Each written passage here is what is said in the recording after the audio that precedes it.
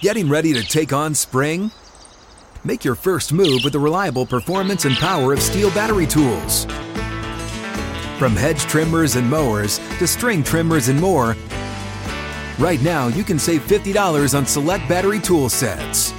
Real Steel. Offer valid on select AK system sets through June 16, 2024. See participating retailer for details.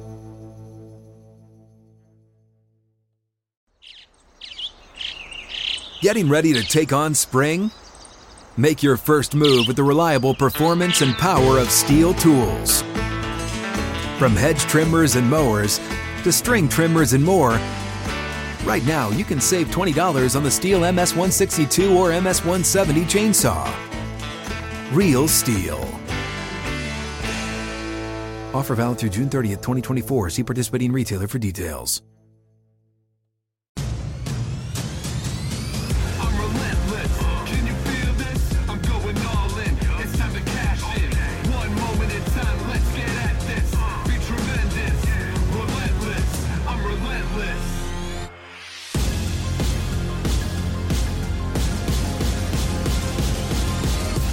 Here we go. This is the Skip Bayless Show, episode 62. This is the undisputed, everything I cannot share with you during the 2.5-hour debate show that is undisputed. Today, I will tell you why the movie Air is rare. I'll tell you the player I want my Dallas Cowboys to draft. I'll tell you why I know for sure that Colts owner Jim Irsay isn't lying when he says that Ryan Leaf is lying about how Irsay's Colts were set to take Leaf number 1 overall over Peyton Manning.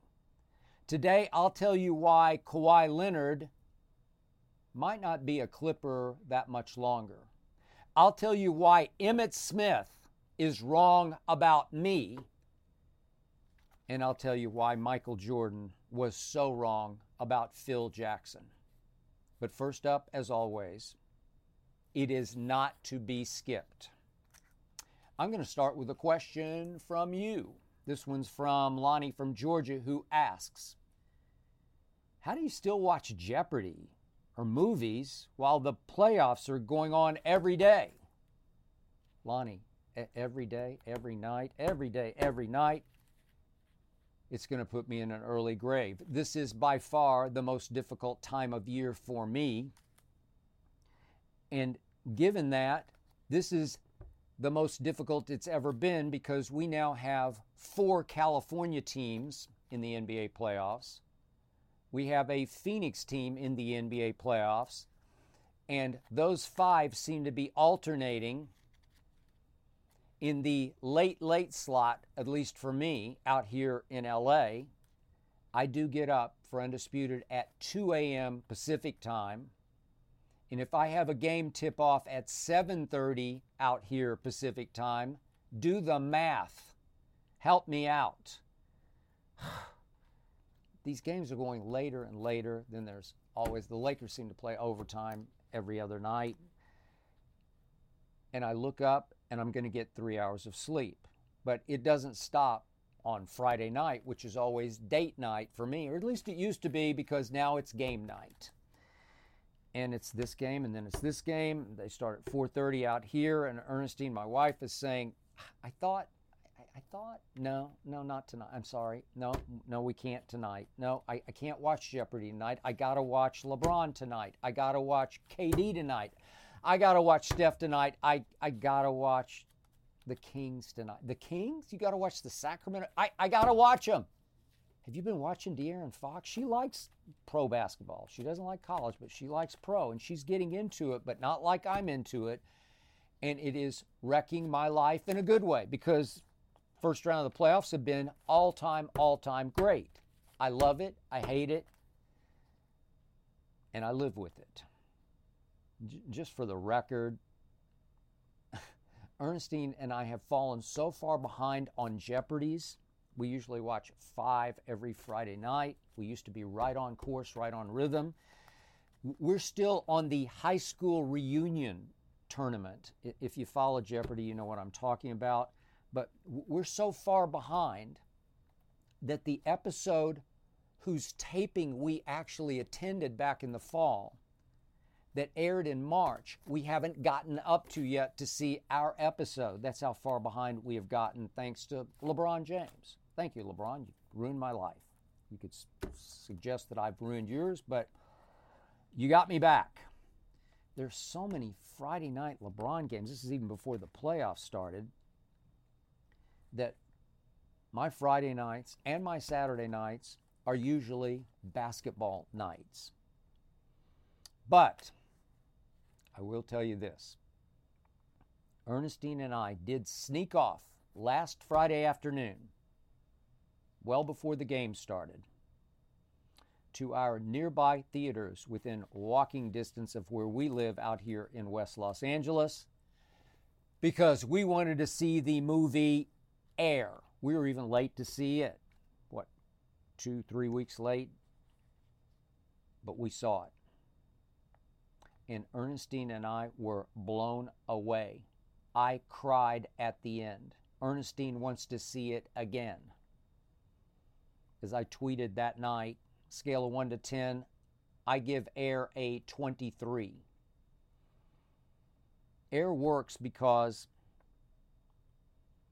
it's all-time great storytelling with great dialogue and great acting.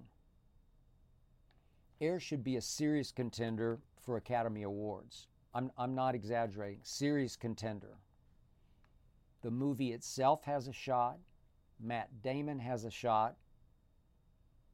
And Viola Davis steals the movie in a crucial supporting role as Michael Jordan's mother, Dolores. Michael's one stipulation to Ben Affleck before Michael blessed this project was that Affleck, who did direct it, produced it, starred in it as Phil Knight, the major domo, of course, at Nike, that Ben Affleck go get Viola Davis to play Michael's mother. You know, it just seems like everything Michael touches turns to gold. This time it could be Oscar gold. But understand, I rarely, as I've told you before, I rarely like sports movies because, especially the biopics, sports movies about real-life sports heroes, they never live up to the real thing that I have often experienced in real time, such as HBO's Winning Time, about, of course, Magic Johnson's Showtime Lakers. It just quickly lost me because I experienced and lived through the real thing. I got to know Magic from the time he was a rookie with the Lakers. I knew Pat Riley. I was around Jerry West and Jerry Buss a whole lot. The retelling just doesn't ring true to me. It's always a little to a lot off, just off. The characters start to border on caricatures, way over the top caricatures of Magic and Pat Riley, and especially of Jerry West and Jerry Buss. And I said, no, thank you. But Air isn't really a sports movie. Yeah, it's the classic underdog story bordering on a fairy tale, which is usually not my cup of, let me say, Gatorade, but it's a completely off-the-court story. And it proved to me once again, if you have the right screenplay in the right hands, with the right director and the right actors, cinematic magic can happen. And it did with a script that has languished in script hell for, I don't know, I think I read 5 or 6 years. But here's the genius of Air. They did not try to write Michael Jordan himself into the script. Now, he is in there in the end at the the shoe deal meetings that they took with Converse, Adidas, and finally with Nike ahead of his rookie year, of course, in the NBA. But you see this Michael Jordan only from behind or vaguely from the side. And this Michael Jordan has no lines in this movie. He does not speak. Now, we all know who and what Michael Jordan, the real Michael Jordan, became. Obviously, the greatest player ever in any sport. The most iconic sports performer ever, Air Jordan, whose sneaker sales rival his basketball achievements. We all get that. We know that when we sit down in the theater or if you're going to stream it eventually. So, just to show the actor playing Jordan from behind or in silhouette, actually, if possible, it increases his mystique. I mean, all you needed was a 6'6" actor who literally looms over these proceedings in the movie.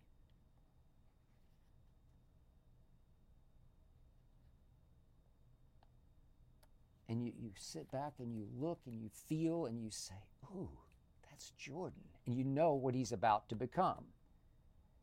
But in 1984, his rookie year, he hadn't yet become that Jordan. The Jordan even watching Air that I came to know. Unfortunately, for the actor chosen for this role, he could have been just about anybody in the world who's tall and black and in his early 20s. This actor's name is Damien Delano Young, and I hope he makes it big someday. But landing this role had to be all-time good news, bad news, because the good news is, young man, you're playing Michael Jordan. The bad news is you have no lines. No real interaction with any other character in the movie, and no facial close-ups. Congratulations, Damien Delano Young.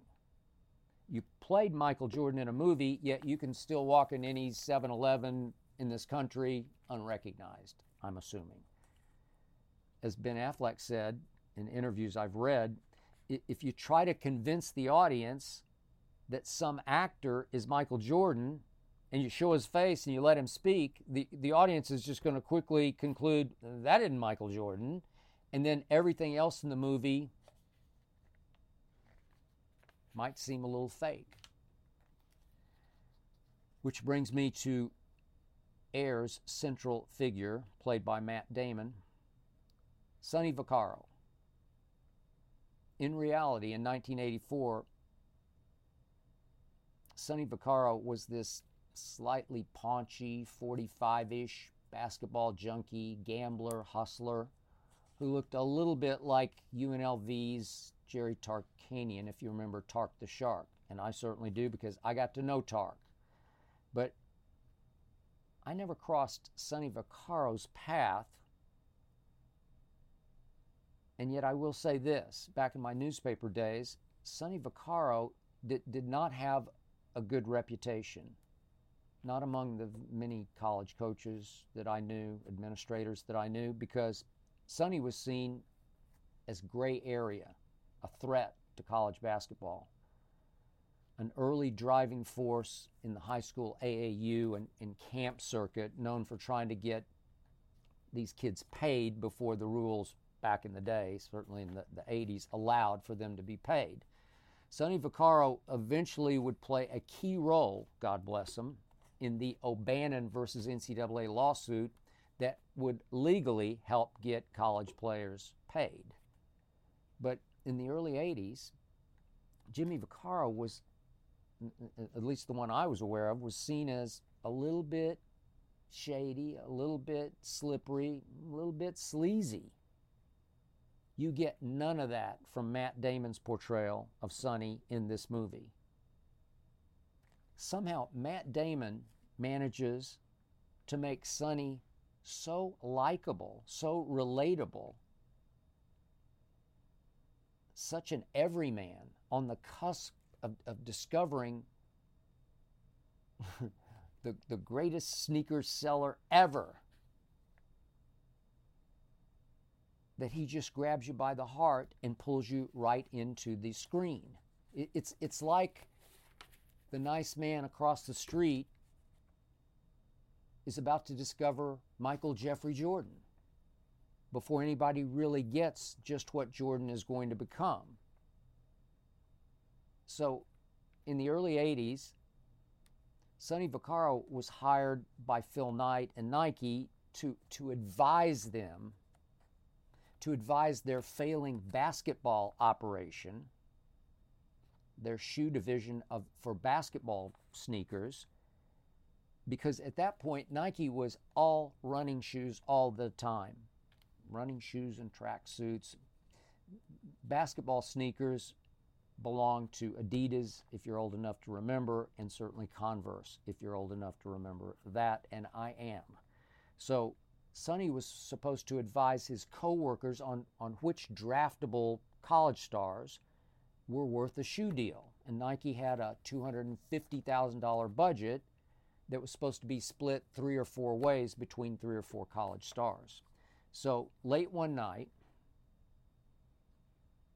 in his what felt like a part-time office at Nike, it's in the tape room, Sonny is shown, Matt Damon is shown, running a video back and forth of Michael Jordan's game-winning shot when he was a true freshman at North Carolina in the national championship game, 1982 in New Orleans. I was there in press row. Back and forth, Sonny runs that tape, and he's like, Eureka! I got it! Sonny Vaccaro realizes the last shot was a play called for a freshman then known as Mike Jordan. Sonny knew that the great Dean Smith, who coached for many, many years at Carolina and obviously coached Michael, that he didn't even like to play freshmen, period, let alone call a play for a freshman to take the last shot in an NCAA championship game. So the play wasn't called for James Worthy, who would soon join the Showtime Lakers and Magic, or for Sam Perkins, who was then a big star at Carolina, would go number 4 overall behind Michael to the team I was covering at that point, the Dallas Mavericks. No, the play got called for this kid from Wilmington, North Carolina, who got cut from his high school basketball team when he was a sophomore. Michael Jordan, then just Mike. So it is clear, I'm going to give you this. As you watch that last shot over and over, and it's the real thing that you're watching, the play was designed to swing the ball to this kid Jordan over on the weak side, and he did not hesitate. He did not flinch. He went right up into the shot, like he'd made dozens of them, which he eventually would do in the NBA.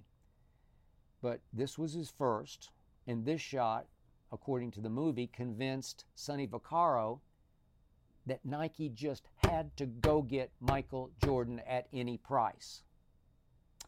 There's one problem there for me as I'm sitting in the dark theater watching the movie.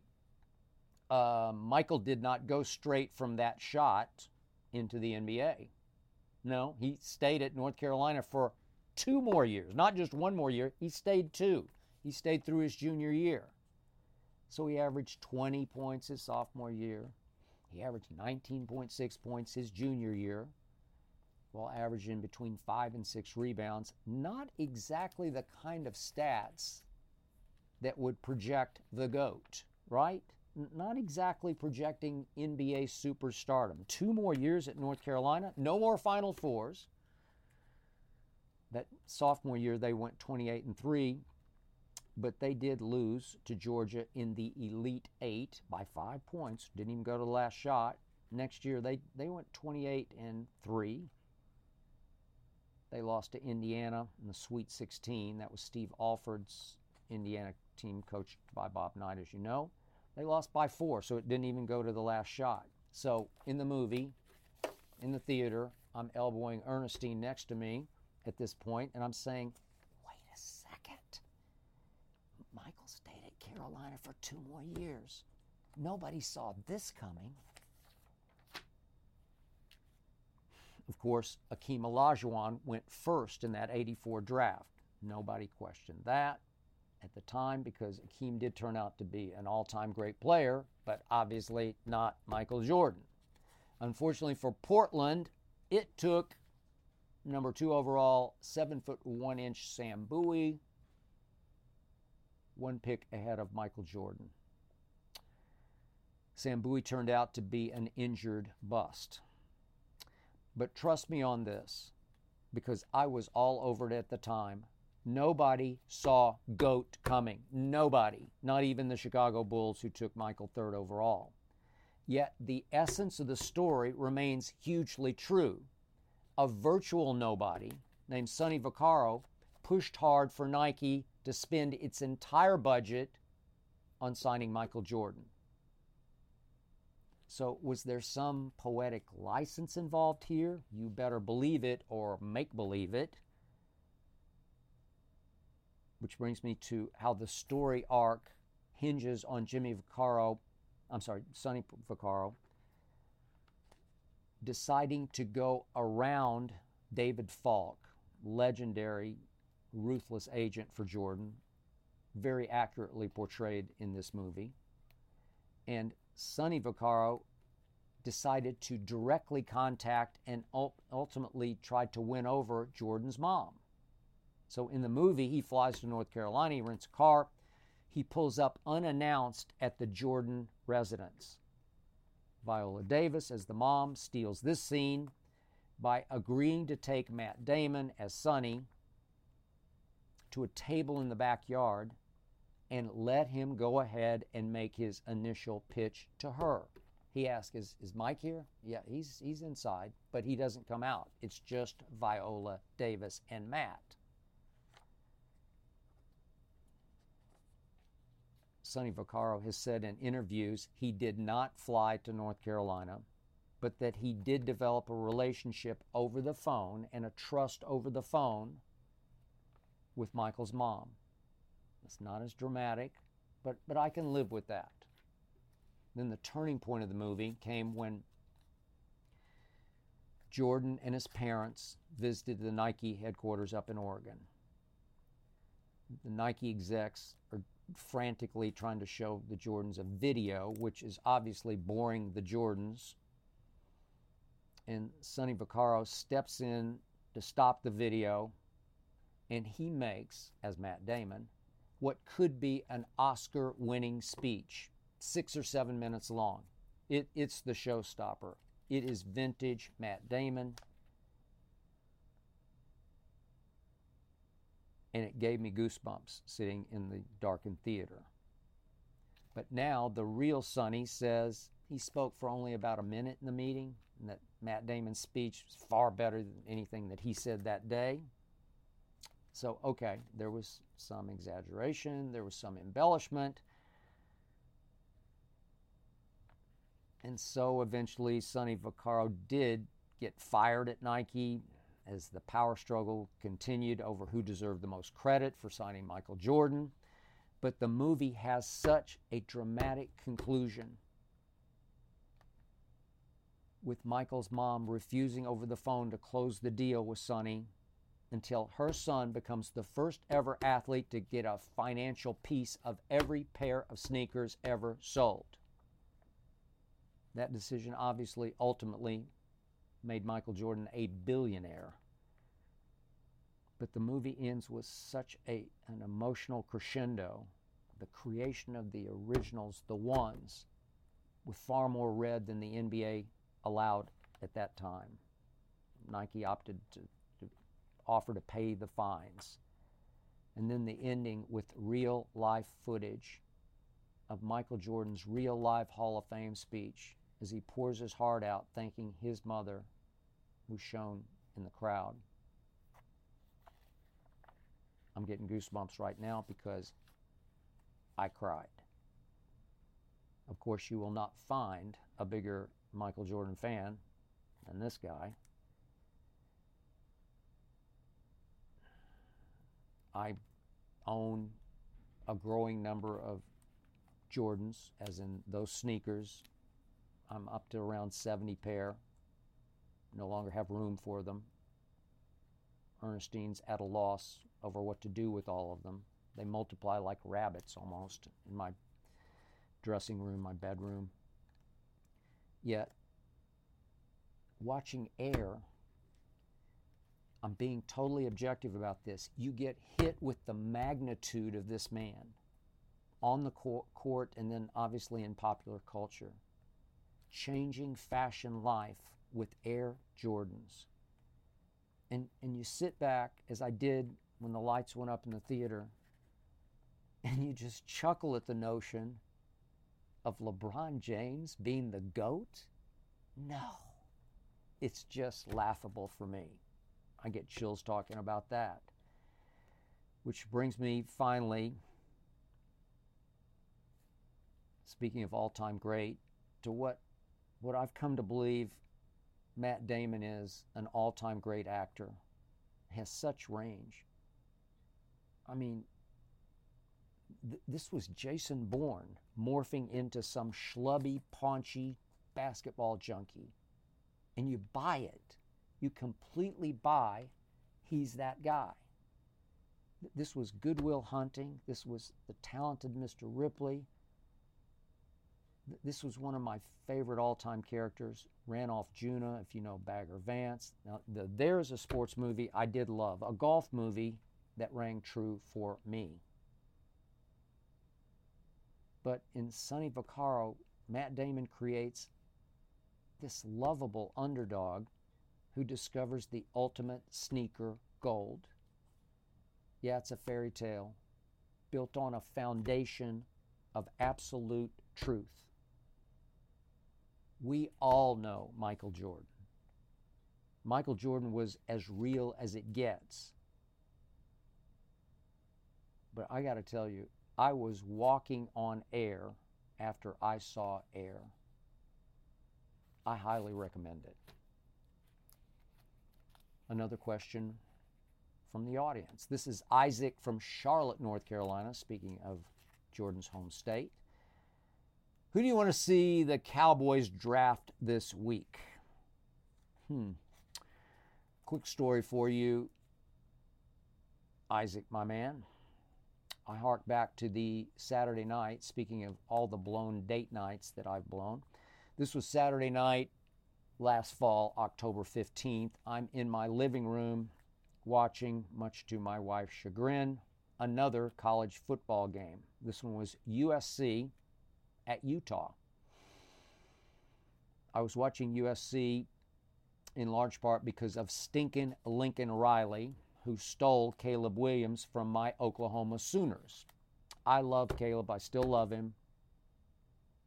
I just don't love the fact that he's now playing for USC out here in Los Angeles.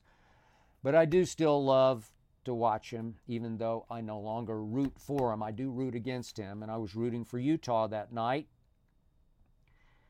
And as this shootout exploded all over my big screen TV in my living room, it went back and forth, back and forth. A Utah player caught my eye, and I'm not talking about Cameron Rising. What a great name for a quarterback. Cam Rising. I love that name. No, it was his tight end who caught my eye again and again. His name is Dalton Kincaid. Now, there is a movie star's name, a leading man's name, Dalton Kincaid. I couldn't make it up. That's a star's name. That night against USC, big game, big Pac-12 game. These two would meet again for the conference championship. That night, Dalton Kincaid caught 16 balls for 234 yards, and I said to Ernestine, who was reading something on her phone at the time, this kid is going to be an NFL star. Check him out. And she says, you mean he's going to be a star in real football? She thinks college football is like some amateur thing that she won't watch. I said, yeah, he's going to be a star in real football. I'm watching a 6'4", 250-pound athlete who can run and cut and separate and snatch out of the sky with anything I've ever seen in college football. I'm seeing some, as I'm sitting on my couch, I'm seeing some Travis Kelce right before my very eyes. I'm even seeing some of the Travis Kelce swagger. I'm seeing Dalton Kincaid making Pro Bowls for America's team. I figured we'd lose Dalton Schultz, which we did through free agency. So why not put Dalton Kincaid's name up in Jerry World Lights? I'm thinking on October 15th, a Saturday night. So on Undisputed, on live national TV, I start touting Dalton Kincaid sometime around that time, later in October, November, December. He's my guy. And to my pleasant surprise, some of the early mock drafts had Dalton Kincaid going to Dallas at 26. But now, over the last couple of weeks, I should have known, I should have seen this coming. I'm seeing in recent mocks Dalton Kincaid going much higher than 26. I saw one the other day, Dalton Kincaid going 15th to the, you ready for this? To the Jets, to Aaron Bleepin' Rodgers, as if he doesn't already have enough Jet weapons. And now a lot of the mocks have another tight end, Michael Mayer, whom I've watched quite a bit at Notre Dame, coming to Dallas, falling to Dallas at 26. I watched him a lot. Never really caught my eye. Much more of a plotter than Dalton Kincaid. More Gronk-like.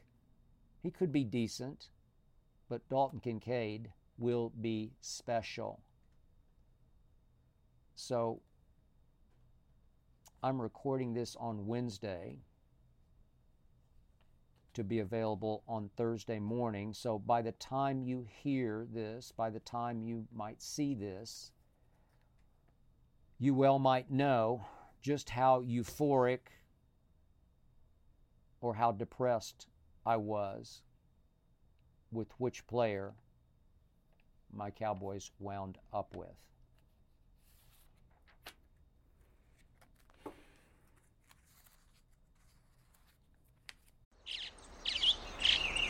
Getting ready to take on spring?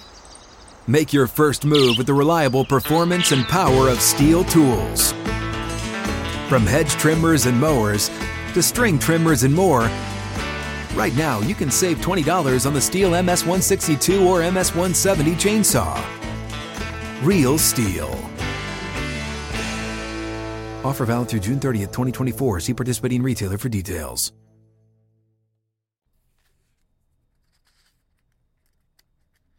So I'm reading a story in Wednesday morning's USA Today. And I'll hit the highlights for you now. The headline upon which says, quote unquote, complete lie. Colts owner Jim Irsay slams notion he wanted Ryan Leaf over Peyton Manning.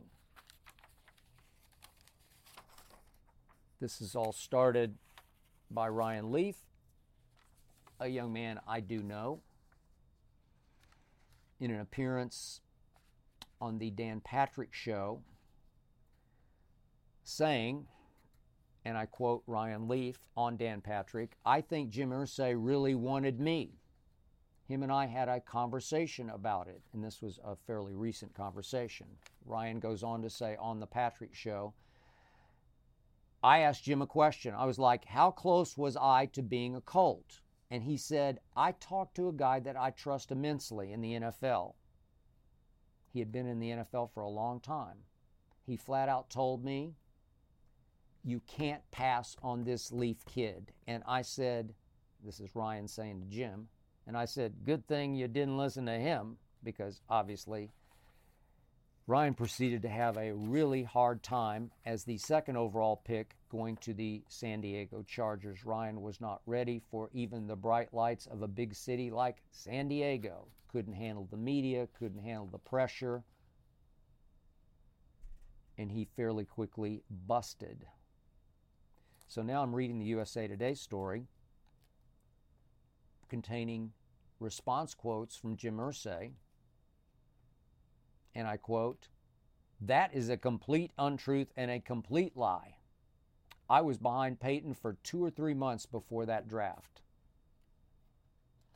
He went on to say, I don't know who created that, but he wants to be unequivocal, in responding that it was strictly and only about Peyton. I'm here to tell you that Jim Irsay is telling the truth. How do I know that? Because just before that 1997 draft, maybe 2 weeks before, Jim wrote me a note that he sent to the Chicago Tribune, for which I was then a columnist.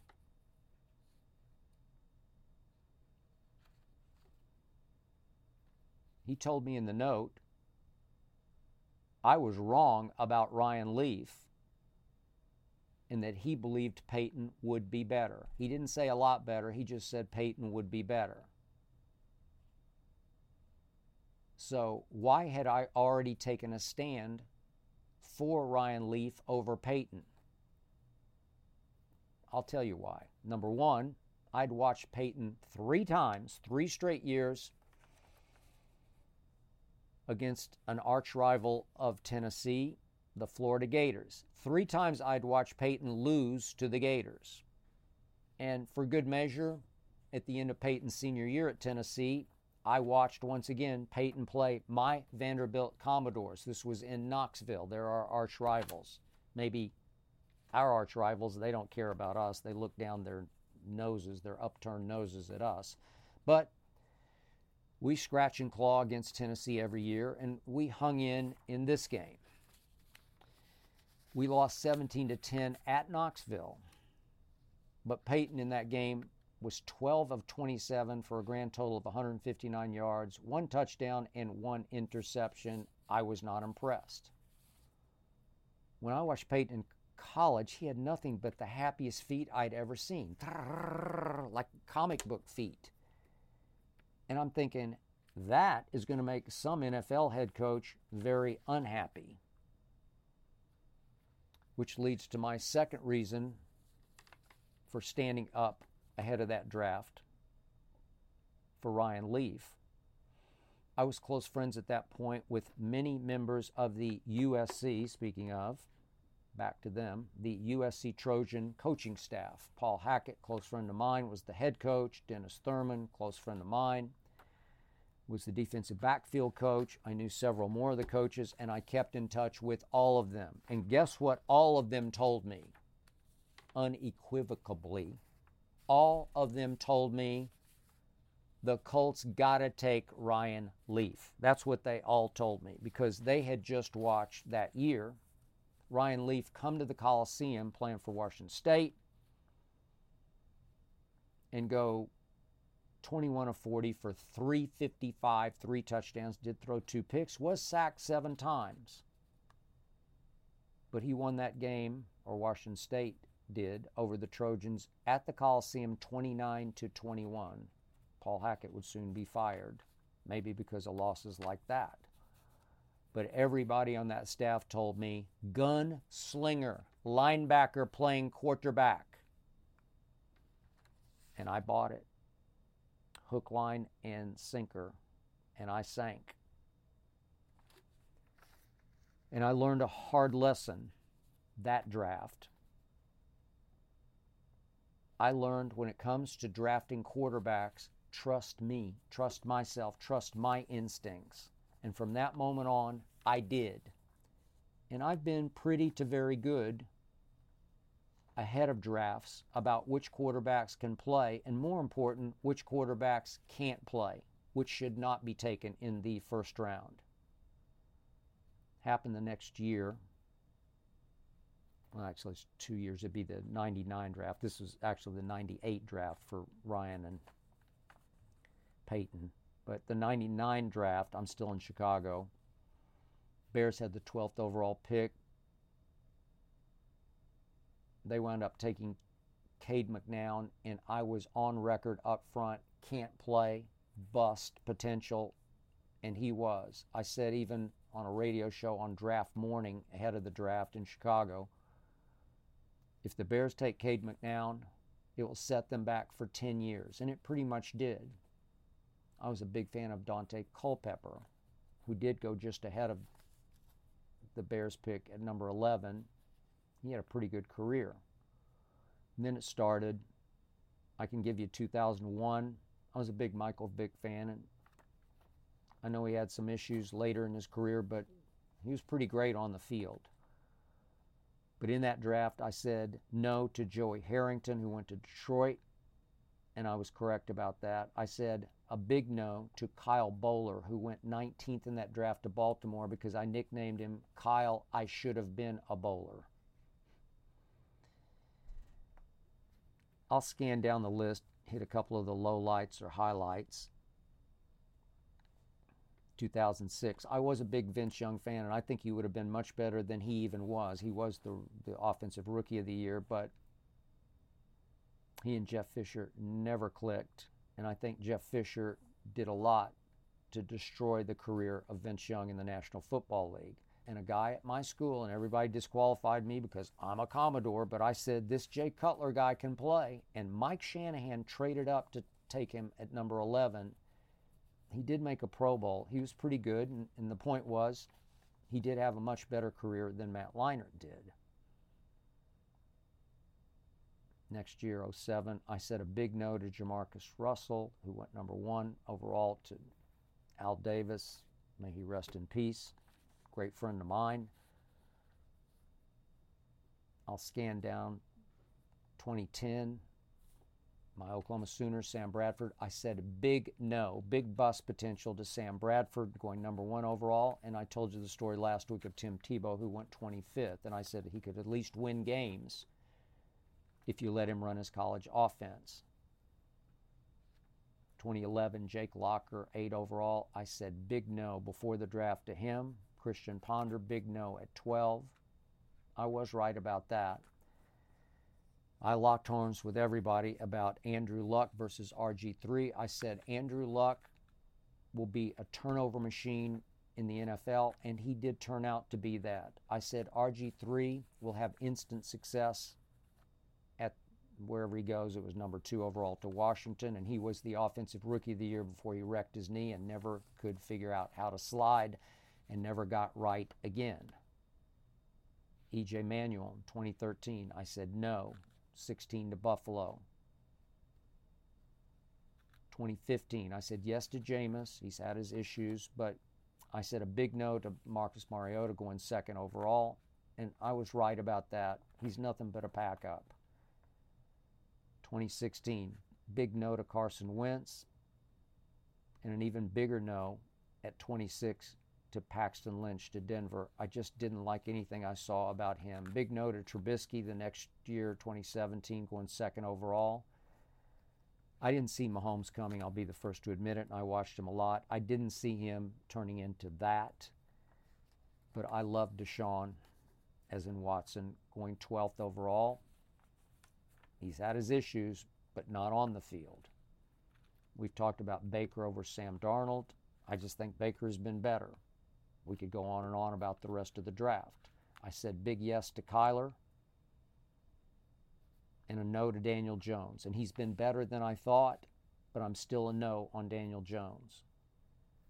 I said yes to Joe Burrow. I said no to Tua, who went 5th overall. And I think I'm going to be proven right about no. Just can't stay healthy, arm not big enough.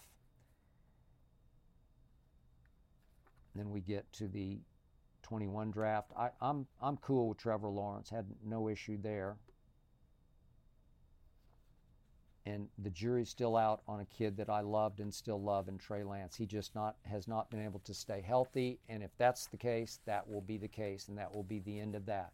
But lesson learned from the note sent to me by Jim Irsay at the Chicago Tribune saying, no, you're wrong about Ryan Leaf. Jim was right. Jim is telling the truth now, and the truth I learned was trust yourself. Aaron from Simi Valley, California asks, how soon till you are back calling Kawhi Leonard number 2 with all these games he's missing? That's an interesting question. So, quick flashback. When Kawhi Leonard was a member of my San Antonio Spurs, who, by the way, have not been remotely the same since he left, he quit on my team. He got sideways with the conditioning, the training staff. He quit his way all the way out of town, all the way to Toronto on his way to LA. But in the stopover at Toronto, he was there long enough to win a ring for the Raptors, as you remember. So I couldn't call him by his name anymore because he'd quit on my team. So I started calling him his number 2, but I was stooping to a little bit of bathroom humor, if you will, to dismiss Kawhi Leonard as nothing more than number 2. So now history is repeating. Kawhi's knees are still a mess and getting worse by the dribble. He tried to play in the first 3 games of this first-round series against the Suns. He pushed hard. He played great. He looked like the Kawhi of San Antonio for spurts, fits, flashes. But he did it again. He tore some more cartilage in one of his bad knees, and those knees don't have a lot of cartilage left, and that's the cushion, obviously, between the bones. I am now told by several people out here in Southern California that, similar to what happened to my team in San Antonio, that Kawhi is not happy with the way the Clippers organization handled all this. That they continued to pressure him to play when he just couldn't go. They did not defend him, in Kawhi's view, to the media, and Kawhi felt like he took some very unfair shots from several prominent media members. It was Kawhi's camp who then leaked the story that he did have torn cartilage that's going to require a surgical procedure to clean and fix.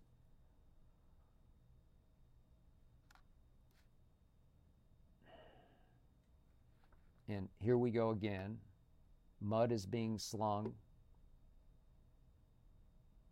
It's mind-blowing to me. We're having history repeat. I went through all this with the Spurs. But now I'm told Kawhi might be ready to consider moving on to another organization. Next year, he's under contract to the Clippers at age 32 for $46 million. It's pretty great. Next year, though, at age 33, he will have a player option. So is it possible he will demand a trade ahead of next season or even ahead of next season's trade deadline? Or might he wait until after next season when he can just flat out hit the open market?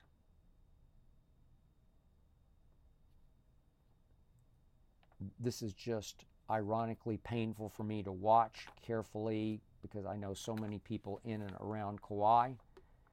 But once an organization has quote-unquote done him wrong, he will not get over it. There's no forgive and forget in Kawhi Leonard. I'm trying to at least forgive the fact that he quit on my Spurs, though I can't forget it. But now, Clippers fans might take to calling him number 2 if he exits the Clippers the way I have a sneaking suspicion he just might. So, I saw something the other day on the internet that I'm sorry, I must respond to. This was Emmitt Smith NFL's all-time leading rusher and touchdown scorer, a guy I covered for 7 years in Dallas, blasting me. And I'm sorry, but I am not going to sit back and take it anymore. Here we go again with this myth perpetrated by ex-players that you don't know if you didn't play. Baloney, you don't. Want to know the truth? Emmitt Smith really didn't know, and he did play. Want to know the truth? I believe Emmitt Smith is just jealous that I fought my way up the ladder, and I did make it on TV, in large part because I could talk about the game that Emmitt played,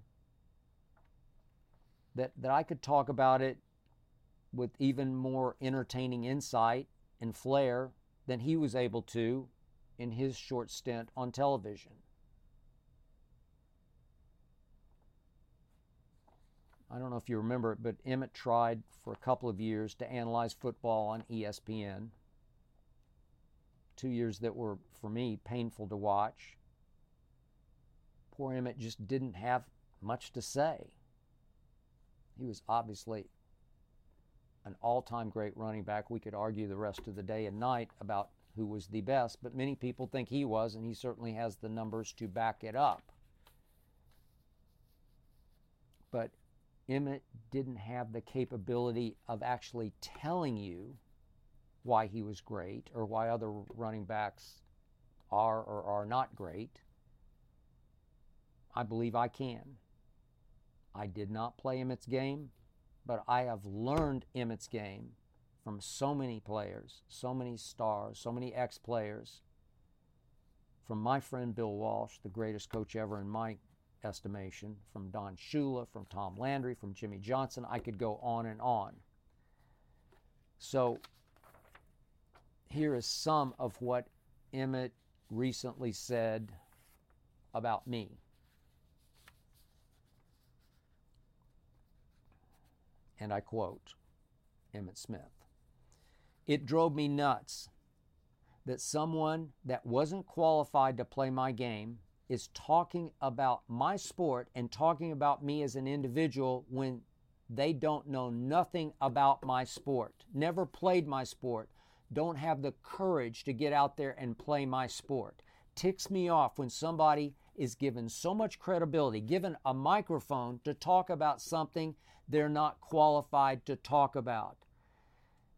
Somebody that don't know nothing about what I did on the football field, something that he read about, something he heard from somebody else about, not something he experienced," said Emmitt Smith about me.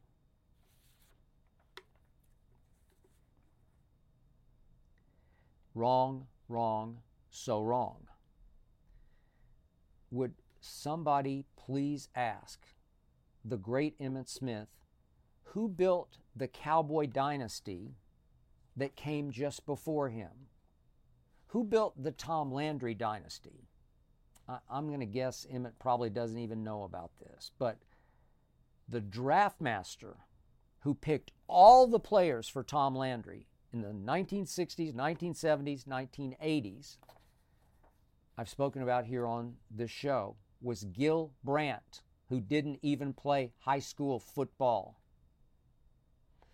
You might also ask Emmitt, who built the Eagles Super Bowl team this past year, the team that dethroned the Dallas Cowboys in the NFC East?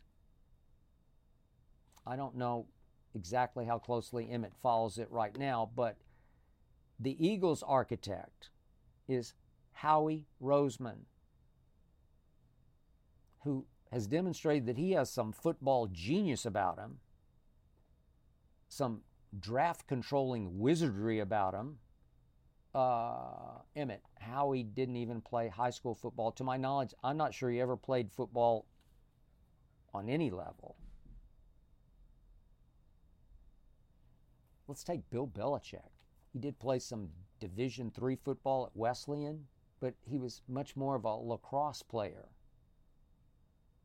So does it tick Emmett off that Bill Belichick now gets credit as the greatest football coach ever? And he didn't really even play football at any level except D3, which is probably way less than a lot of Texas high school football teams' caliber. For the record, I wrote and spoke hundreds of thousands of very positive words about Emmett's greatness over those 7 years I covered him. But I also wrote and spoke the truth about Emmitt Smith. Not that it was ever all that negative, but I did speak the truth. Cowboy assistant coaches told me that Emmett was such a naturally gifted run-to-daylight runner that they quit trying to force him to hit the numbered holes between obviously the center and guard, and then the guard and the tackle. They started basically calling plays Emmett handoff right, Emmett handoff left, or Emmett toss right, toss left. They just completely simplified it. They just let Emmett choose where he wanted to go because he was so naturally gifted that then he could duck and dodge and all but hide behind those overpowering offensive lines that he had paving the way for him. Those gigantic, dominating, elephantine offensive linemen. Mark Tuinei, Nate Newton, Eric Williams, Larry Allen. I could go on and on. We could mix and match those through different years. But Norv Turner used to tell me, Emmitt Smith's got the greatest quickness in a confined space I have ever seen. And yet Norv would laugh as they headed for their first Super Bowl after the 92 season against Buffalo out here at the Rose Bowl, Pasadena. Norv would laugh. In fact, the Saturday night before the game, he said, all week I keep reading and hearing what a genius I am. He said, we got the simplest offense in the league. It's bare bones. Our pass routes are just bare bones. Emmett, handoff right, toss left. That's all they did. They were so good, and so good at that they were dominating. Remember, Emmett was only 5'9", ran low, great power base, great balance, all-time great balance, just ducking and darting around those agile elephants until, as I often said and wrote, he would often be 5 or 6 yards upfield before the linebackers could even locate him. And even though Emmett ran a shockingly slow 40 time ahead of his draft, 4.6, Emmitt Smith ran 4.6. You would think that would just get him disqualified. I never, ever, in any football game I ever covered or watched with Emmitt Smith featured, I never saw him caught from behind with a football under his arm. He just had what they called football speed. And Jimmy Johnson had the genius to move up in the draft from, 21 to 17 to snatch a falling Emmitt Smith, falling through the first round. Which brings me to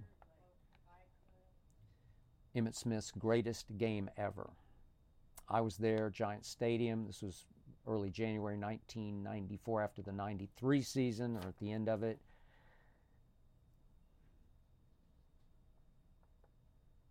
That season had begun with Emmett holding out, you might recall, for the first 2 games, both Cowboy losses. I thought he caved in and settled for what Jerry eventually gave him, but he came back week 3, and the Cowboys roared back and wound up playing the Giants that day at the Meadowlands for all the conference marbles. Everything was on the line. Home field advantage throughout the NFC on the line that day at Giant Stadium. And with about 2 minutes left in the first half, Emmett already had 151 yards rushing, but on a breakaway play, he got sort of slung down from behind, hard hit on his shoulder, right shoulder, and he dragged that shoulder straight to the locker room. And he came back out of the locker room sort of early in the third quarter, and he did go right back into the game. But throughout the second half and into an overtime that would be played, he dragged that right shoulder just hanging, dragged it back to the huddle after every carry, grimacing with every step. But listen, with that ball under his good arm, Emmett was great that day. He took over in overtime, wound up with 229 total yards. Cowboys did win that game 16-13, and Emmitt Smith was hailed as a heroic warrior.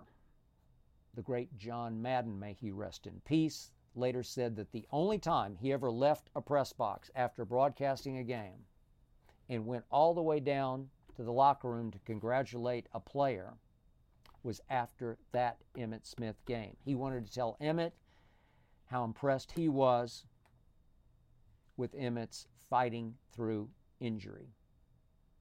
I also went to that locker room. An assistant coach and a trainer told me the very same thing. They told me that Emmett had suffered a slight shoulder separation. It's a grade 1, not a grade 2, just a grade 1. And as the trainer said, and I quote, "Half the guys in this locker room are playing with that same injury." And I believed him. The assistant coach told me that at halftime they tried to get Emmett to take a pain-killing shot. But he refused because, I was told, Emmett said he was afraid of needles. So the following night, I was up in Bristol, Connecticut at ESPN to do the show that I did for about 7 years called Prime Monday ahead of Monday Night Football. And of course, that night, a primary theme on that show was ranking Emmitt Smith's performance among the most courageous in sports history. You know all the ones. There's the Willis Reed hobbling out to play for the Knicks, Game 7.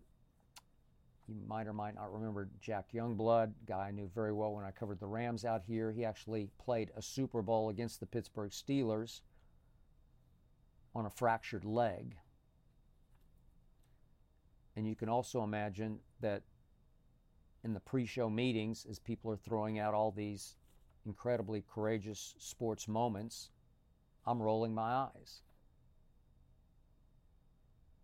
I can't remember if I used the no needles note on TV that night, but I did say that I was told by a Cowboy trainer that half the guys in this locker room are playing with that same injury.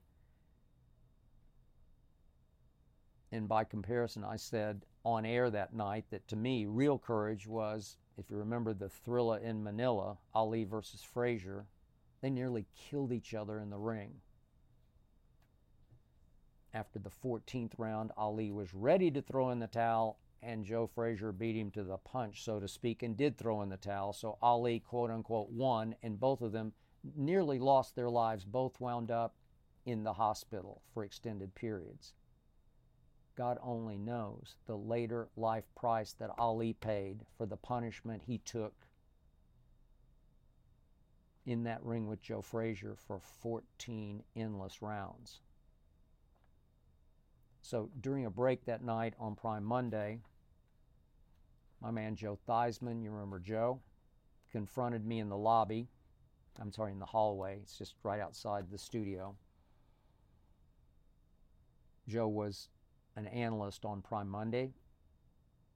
And of course, if you remember, Joe's leg had been broken during a Monday Night Football game by the great Lawrence Taylor. So on air, Joe had raved about Emmett's gutsy performance, and I suppose what I'd reported about Emmett had made Joe either look or feel a little foolish. So he and I got into it, back and forth. He put his hand on my shoulders and was shaking me.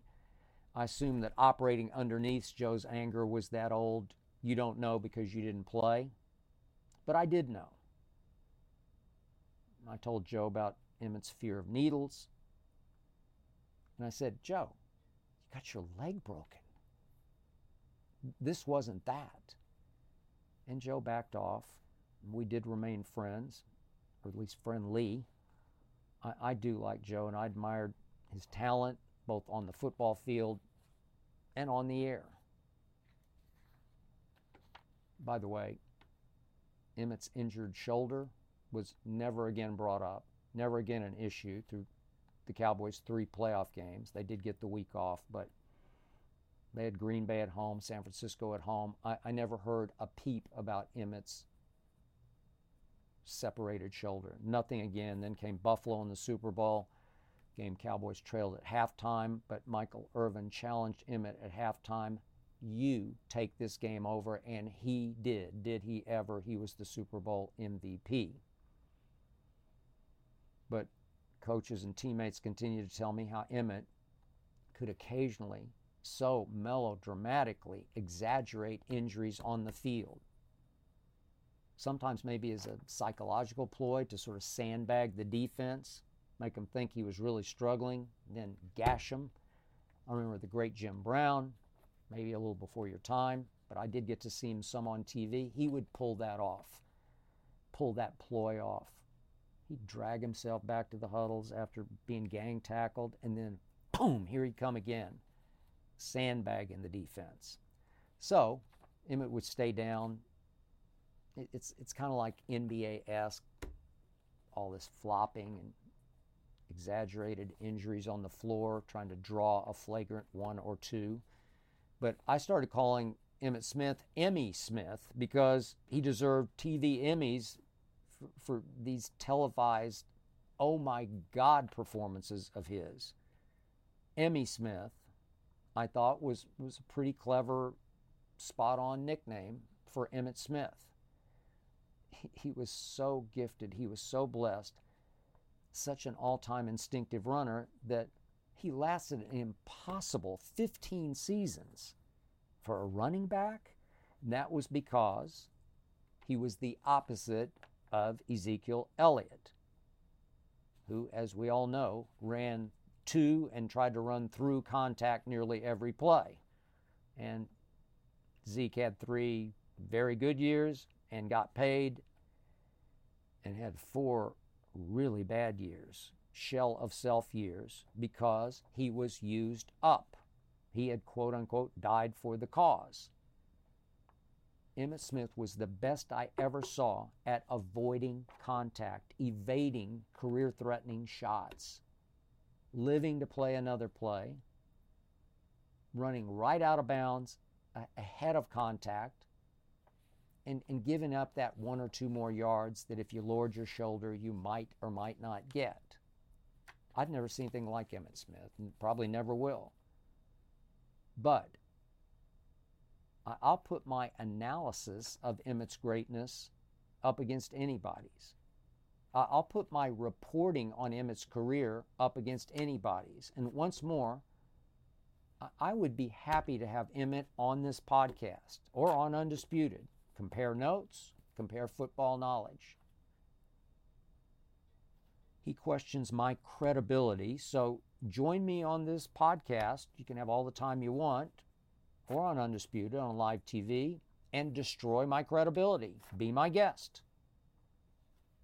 Yes, I have a microphone, but you can have one too. We can share a microphone. Battling microphones, battling credibilities. Show me, Mr. Smith, exactly how much you really know about the game you played that I didn't. Then I'll show you what I know. You know what?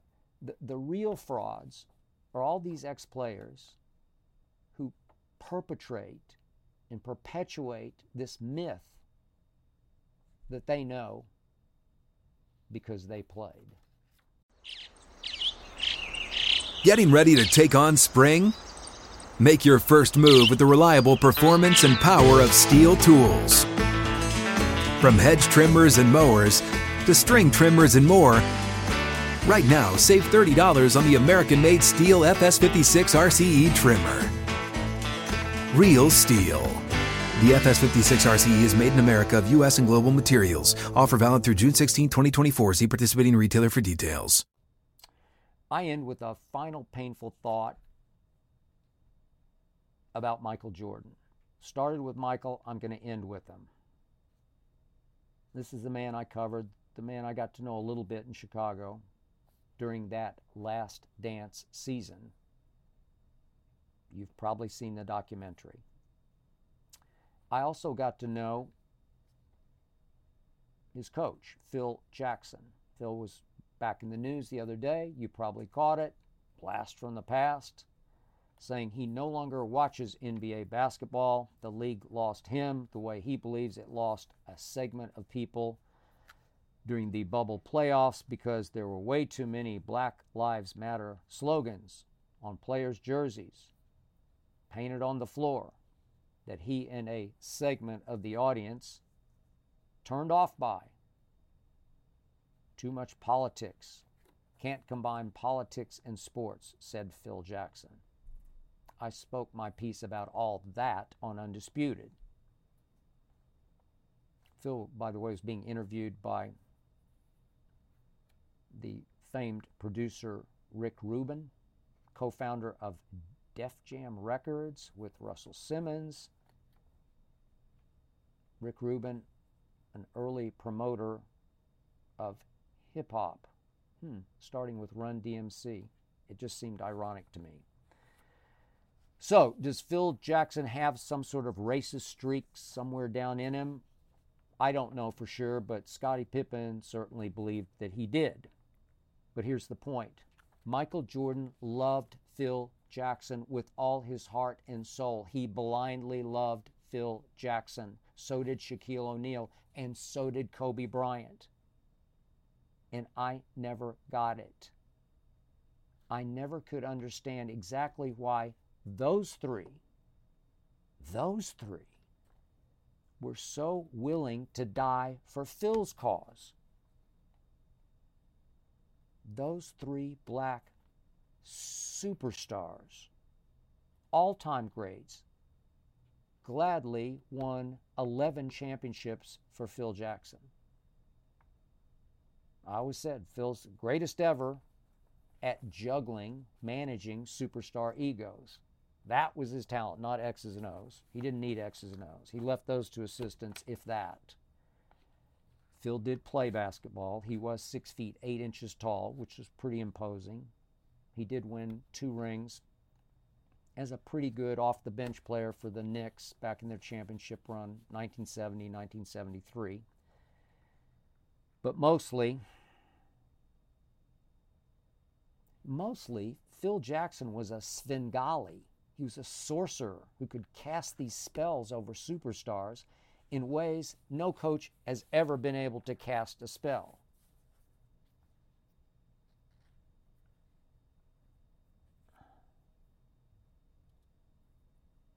It was just so weird how close he could get. He could get very close to a Michael, a Shaq, and a Kobe, but he could still command their respect to the point that Michael, Shaq, and Kobe obeyed his every command, believed in him to a shocking fault. In my Chicago Tribune days, everybody called Phil the Zen Master, and I called him in print the Spin Master. The truth was, he was a lot of high-minded smoke and mirrors. A lot of, I'm smarter than the rest of the room, hocus pocus. So much of that to what he said to the media.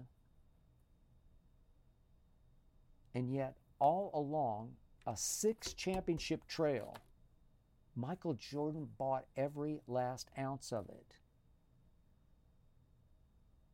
But now, in my first year in Chicago, 1998, he was looking like Phil and Michael were were on their way out. And I was just dumbfounded over what was happening. Phil had branded the year, had wrapped a bow around it as The Last Dance, the name of the documentary. That was the story that he tried to sell to the media, and the media bought, including me, that the Jerrys, as in Reinsdorf, the owner, and Krause, the GM, wanted Phil gone in favor of a college coach named Tim Floyd at Iowa State. Michael seethed over this. Michael was driven by this. Michael made it clear if Phil is sent packing, then he, Michael, would follow right out the door into the sunset, into retirement. And trust me, when Michael vowed, Michael backed up. There was no bluffing with Michael Jeffrey Jordan. So one day, 1998, during the Eastern Conference Finals, I wrote a column. We were at Indiana. It was Bulls versus Pacers. I wrote a column calling Phil's bluff. He was furious with me because I hit a nerve of truth, I believe. My column was basically saying, wait a second. If Phil hits the open market, he'll have another job at the snap of fingers. So why would Michael prematurely end his Bulls career? Because at 34, Michael had, 2 or 3 years left of prime, I thought. At least 2 more great years. Why would Michael quit over Phil hitting the free agent coach market? Then lately, some new information found its way to me. A very high-placed source in the Bulls operation of the late 90s relayed this to me. This source, I implicitly trust, told me that Phil had made it clear to Jerry Reinsdorf, the owner, he did not want to coach past 1998 because he knew what was happening. The team was getting old around Michael, and Phil, according to my source, told Jerry Reinsdorf, I don't want to coach a bunch of young players around Michael because, that would require some actual coaching. Phil just coached superstars, all-time greats. And I'm thinking, when I heard this, what? So the Last Dance was a big lie. It was a fraud. It was a sham. It was a motivational trick or ploy by Svengali Phil, the spin master, used to ignite and propel Michael Jordan to a 6th and final championship. There was no need for Michael Jordan to retire prematurely, and yet he stayed out of basketball for the next 3 years. He didn't come back in Washington till he was 39 and then 40. Just ceremonial years. He wasted the last 3 years of his prime for Phil Jackson on principle. I admired it. I used to laud him for it, but now it makes no sense. Now it just seems like a shame and a sham. Phil went right on, as you know, to Shaq and Kobe. And after 3 championships, Phil wrote a book blasting Kobe, saying Kobe was nothing compared to Michael Jordan and that Kobe was virtually uncoachable. He wrote that. And then somehow Phil Jackson managed to mend that fence with Kobe Bryant because he can cast his spell, and he recast it, and somehow put him completely back under that spell to the point they won 2 championships together without Shaq. What? He's a sorcerer. He's a wizard. He's an evil genius.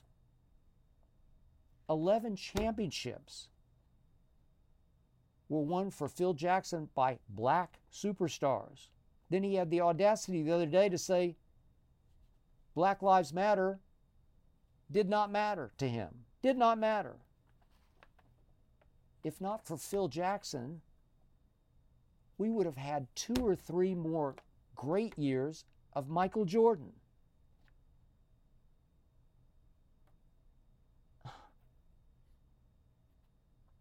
And yet, Michael Jordan had one weakness in life. The strongest man I ever knew had one weakness, one blind spot. Phil Jackson. Whew. That's it for episode 62. Thank you for listening and or watching. Thanks to Jonathan Berger and his All-Pro team for making this show go. Thanks to Tyler Korn for producing. Please remember, Undisputed every weekday, 9:30 to noon Eastern, The Skip Bayless Show, every week.